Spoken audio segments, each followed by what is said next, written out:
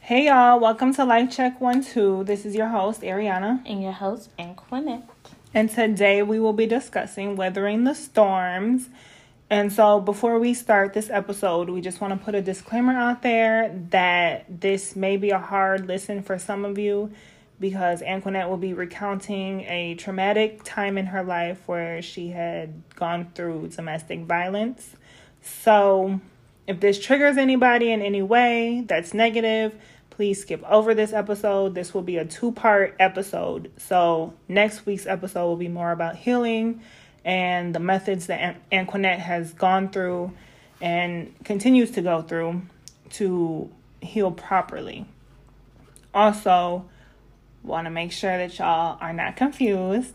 We will be discussing her first child's father, the relationship with him. Because last week we talked about her last relationship, and so this will be the relationship before him. Right. All right. So, how did you meet him? Through the internet. That's why the internet is the devil. It is.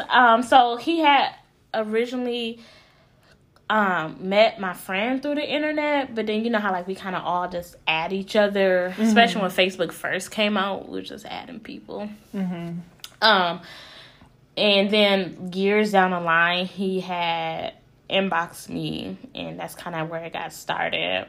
Yeah. Yeah. What did he provide for you that you were seeking? Attention. Attention, especially for me, because, we went to the all-girls school. It was predominantly white. So I didn't have many high school relationships. I did have like 2. That's it, Right. Yeah, I had like 3. 3. Yeah, 3. I only know about 2. No, you don't. But we ain't gonna talk about that. That's not about this episode. Okay. All right. We're gonna talk about it off air. Great. And so, I just turned 18, so I felt like I was grown. And he gave me that sense of independence. Like, I've been sheltered my whole life, which is honestly, being an adult is a blessing. But, I thought I was grown and wanted some independence, and he provided that. So, that's what attracted me to him, the attention and independence, for sure. Yeah, because he had his own place. Yeah. And, yeah. You were able to go over there freely and not have to worry about parents or anything, Right. Yeah. Yeah. Makes sense. I would always be over there with her. In the beginning. Always. You should have stayed. No, I should have pulled your ass away. Yeah, that's true. That's it. Yeah, well, I guess because as a 18-year-old girl, too, you miss signs, too. Like, oh, yeah. Like, the neighborhood and stuff. Girl, his friends. Because you know how, like, when we were younger, they would always be like, oh, my friend want to talk to you or whatever. So it's like just a group of niggas that really ain't had no drive in life. We shouldn't even been down there. And so you were caked up with old boy, and then there was like a cute friend down there, and I was like, oh, okay. Just as a wingman or whatever. Wing woman. Yeah. But, we both should not have been down there. At all.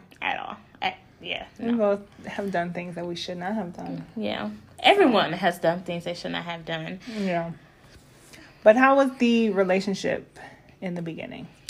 Like all relationships, you become infatuated, so everything is so perfect. You want to spend all your time with that person. So besides like the obvious signs that I feel like maybe an 18-year-old wouldn't know, it was fun. Like I had fun. I felt so independent and free, and so the relationship in the beginning obviously was fine. My parents, when they found out, didn't agree. Because parents always get that little intuition going on there. But right. So you mentioned some of the signs that we ignore when we're young. Mm-hmm. Looking back, hindsight 2020, what were some of the signs that you saw that you saw now or see now that you should have saw back then? Yeah, so the two major ones was his relationship with his family and his friends. Like, he never had any genuine friends. Like, how like I can say, oh, I'm about to kick it with my friend. Everybody pretty much know who I'm talking about. Yeah. He didn't have that. Like, he would have different friends all the time. He didn't have no good structured family relationship with, like, his mom, his sister. Like, no one. He struggled a lot with that and his self-identity. And I ignored it. Like, now, if you tell me, like, oh, I got issues with this part of my family, that, and it turns me off immediately. Like, I almost can't even talk to you because, you know, you need those core relationships, man. And if you don't have them core relationships, you need to be talking to somebody. Because not having a relationship with your parents, you know, it does something to a child. Right. You know? Right. So.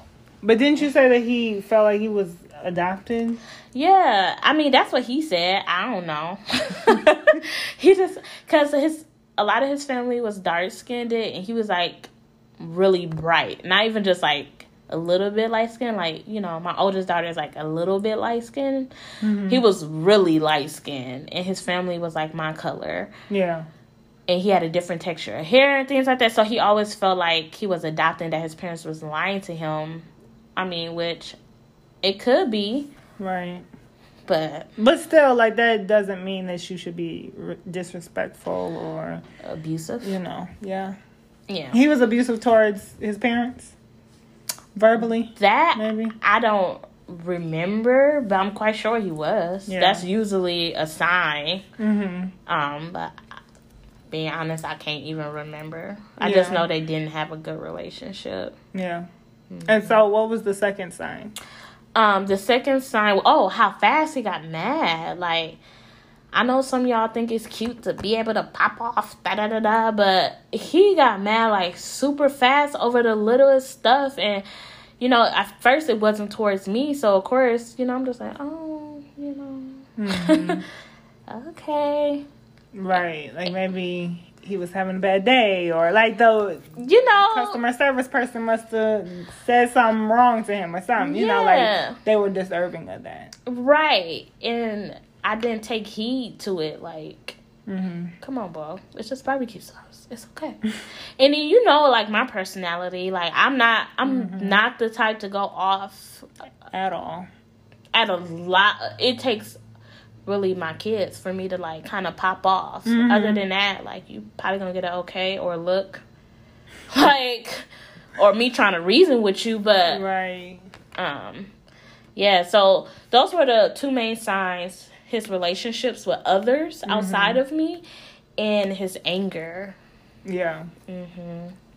So what was the last straw for you? Yeah. So the last straw had to be when so he abused me throughout our relationship, and it seemed to got worse once I got pregnant, which is, like, really ironic. But I think the reason why it got worse is because he had isolated me so much from my family that he felt like he can get away with it now. And, you know, now I know, like, most people wasn't even aware what was going on. So it, like, got worse once he realized, okay, I can actually get away with it. But the last final straw was when I had took Amaya to go see him, and she was still a little baby. And I was holding her, and he, like, started, like, hitting me, like, fighting me while I'm holding her in my arms. Yeah. Yeah. So after that, you were like, I'm done. I can't. Yeah, that was, like, it for Were me. y'all together at that point? Or? No. We wasn't even together. No, I was just taking her to go see him. And it was, like, a couple of months after he tried to, I guess you can just say, kill the both of us. When he grabbed a hold of the steering wheel and ran us into a tree 2 weeks after giving birth to Amaya. Yeah. So it was a couple months after that, because I was trying to do some dang co-parenting. Do the right thing. I was trying to co-parent with him, and he got mad because I didn't want to get back in a relationship, and I was trying to take my baby and go. Yeah. Wow. Mm-hmm. That's deep. Yeah. And so, at that moment, did you, like, cut off communication with him completely? Mm-hmm. Yeah. Pretty much. Yeah. Yeah, I don't even know, like, I think for, like, a survival mechanism, like, I've pretty much, like, blocked out a lot, like, that pretty much the whole time period of my life. Yeah. Like, if you ask me specific details, I honestly cannot tell you, besides, like, streets that I got hit on, places I tried to run from. Like, your triggers. My triggers, I remember distinctly. But, like, other little small details, I couldn't tell you. And that's how I know I was, like, really a victim. Like, I think I denied it for so long. But now, like, talking it through with my therapist, I was really a victim. Yeah. And I have, like, almost signs of, I wouldn't say PTSD. Like, it's not as extreme as, like, a war veteran or things like that. But you know how they say they block out certain stuff? Yeah. Until they trigger hit, and then they start to remember. And oh, so you're, like, you block out certain stuff until you're triggered. Like, even talking with your therapist doesn't bring up... Oh, absolutely. That's why a lot of people stop going to therapy. Because they have to bring it up to heal it. Right. Right. And so when she... And also, like, acknowledge it, kind of. Yeah. So, like, you just said you denied it, so you didn't really feel like a victim for a long time. But, no, you have to confront it and be like, this is what I was. I was a victim. If you would have asked me 3 years ago to talk about this, I wouldn't be able to. Yeah. I wouldn't be able to open my mouth to tell you nothing about this. Yeah. Yeah. So, and sitting down with my therapist, like, she asks those questions, like, very detailed, like, okay, well, what happened this point after this time? Like, she makes me remember it. Yeah. And say it out loud instead of, like, internalizing it and or just burying it there. Yeah. Yes. Black people, it's almost ingrained in us to bury our traumas. We had to at one point to survive. Yeah. And it's crazy because saying it out loud sometimes makes it real. Yeah, but it also is kind of freeing. Yeah, that's true. You know, and healing in its own right, because it's like, wow, I'm really putting this out there that this is what happened. Yeah. And, you know, it starts the process of healing, really, you know, because you're acknowledging it, and then now you can move on and be like, okay, well, this no longer is me anymore, or whatever. Yeah, because I used to hold a lot of guilt with my whole situation with him. Like, well, why did I have to be attracted to him? Why did I have to have this life? You know, I used to hold I blamed it on me, a lot of it on me. Yeah. And not necessarily the abuse, like, why did he hit me? Like, I know why he hit me, because he's crazy. But, like, why was I attracted to him? And I had to, like, in order for me to let that go, I had to acknowledge, like, girl, you was the victim. But a lot of victims have that mentality. Like, why me? Why, you know? Yeah. They always think that it's them because the abuser has made them feel like it's their fault. Yeah. You're the reason why this is happening to you, and you deserve this. Yeah. Like, how crazy does it sound coming out my mouth that I felt guilty? Right. Yeah. Yeah, it's some deep stuff. Yeah. For sure. Yeah.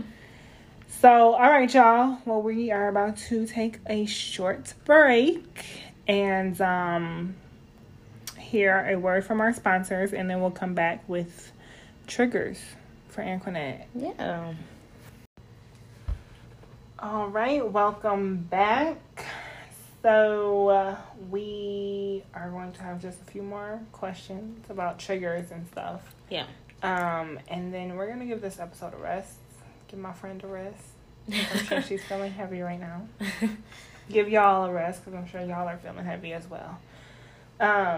So, Anko, what are some of your triggers? And then, like, when you are triggered, how do you feel? Yeah.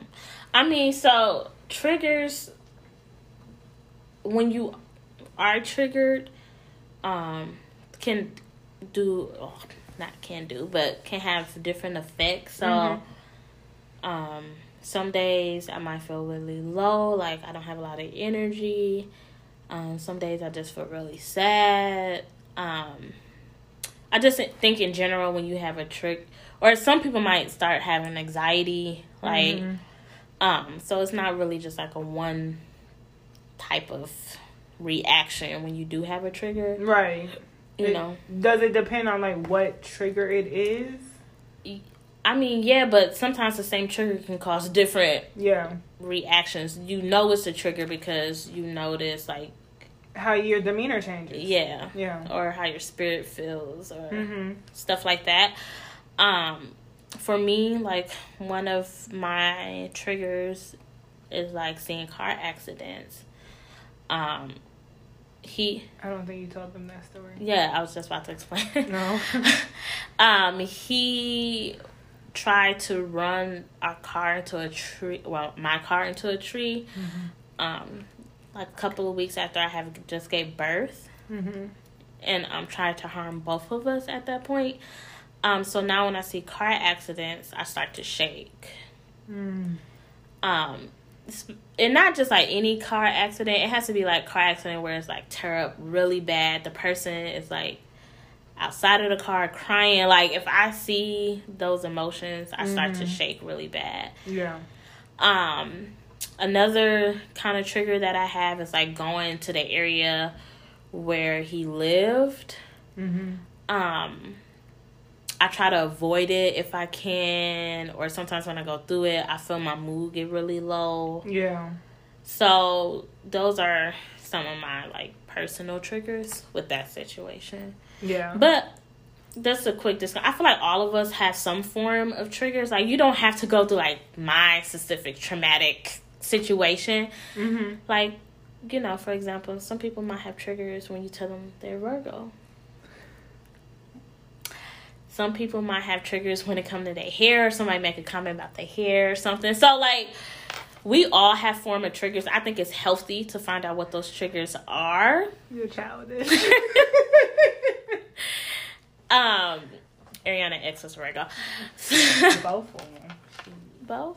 Okay. Well, I think it's healthy to find out what those triggers are. So when they come, because sometimes you can't avoid it. So when they come, you know, you have better control over it. Yeah, for sure. Because to like bounce off of your Virgo trigger, I do notice myself sometimes like I'm triggered when I'm asked about her. Like, oh, have you talked to her? Has she reached out? You know, or like even mentioning her name sometimes. Like, oh, like my mom will be like, oh, you seem like you're doing better. You know, with this whatever. John Joe. Yeah. Whatever situation. And so sometimes that can be a trigger for me. Yeah. Also, my dad is a Virgo. So sometimes he really triggers me.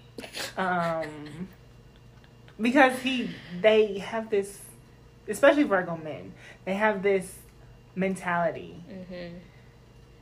And they think very similar. And so it just is like, ugh. Yeah. You know.